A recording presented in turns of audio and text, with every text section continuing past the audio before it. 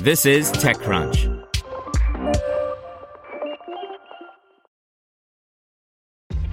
This episode is brought to you by ShipStation. You know, some things take a lot of work, like sending little robots to far-off distant planets. And just as that's challenging, so too is running a successful e-commerce business, especially when there's so much to do. So I want to introduce you all to ShipStation. Now, I love using ShipStation because of its easy-to-use dashboard, which makes managing orders and printing labels a breeze and super smooth. Oh, and the customer service is just out of this world. It's exactly what you need to help grow your business. Sign up for your free 60-day trial at shipstation.com/technews. That's shipstation.com/technews. Global smartphone sales plummeted 20% in Q1 thanks to COVID-19. By Brian Heater. More dismal numbers confirm what we already knew.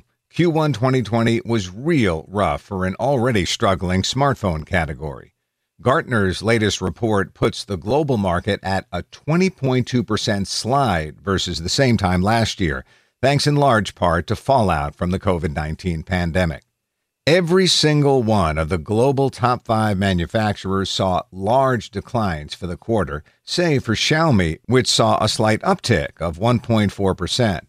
The Chinese handset maker got a surprise bump courtesy of international sales. Samsung and Huawei and Oppo all saw double-digit drop-offs at 22.7%, 27.3%, and 19.1%, while Apple declined 8.2%. Other companies combined for a sizable 24.2% loss for Q1. The reasons are ones we've gone over several times before, nearly all pertaining to the global pandemic. Chief among them are global stay-at-home orders and general economic uncertainty. Issues with the global supply chain have no doubt been a factor as well, as Asia was the first to get hit with the virus. All of this comes in addition to an already plateauing, declining smartphone market. Analysts had expected that the arrival of 5G would help stem the tide a bit, but, well, some stuff happened in there. Notably, Apple's slide wasn't as bad as it might have been thanks to a strong start to the year. If COVID-19 did not happen, the vendor would have likely seen its iPhone sales reach record level in the quarter.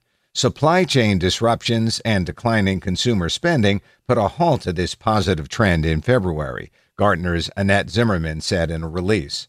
Apple's ability to serve clients via its online stores and its production returning to near normal levels at the end of March helped recover some of the early positive momentum.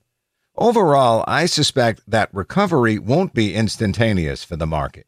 The future of COVID-19 still feels largely uncertain as countries have begun the process of reopening, and a pricey investment still may not be in the cards for many who are struggling to make ends meet. Want to learn how you can make smarter decisions with your money? Well, I've got the podcast for you. I'm Sean Piles, and I host NerdWallet's Smart Money Podcast.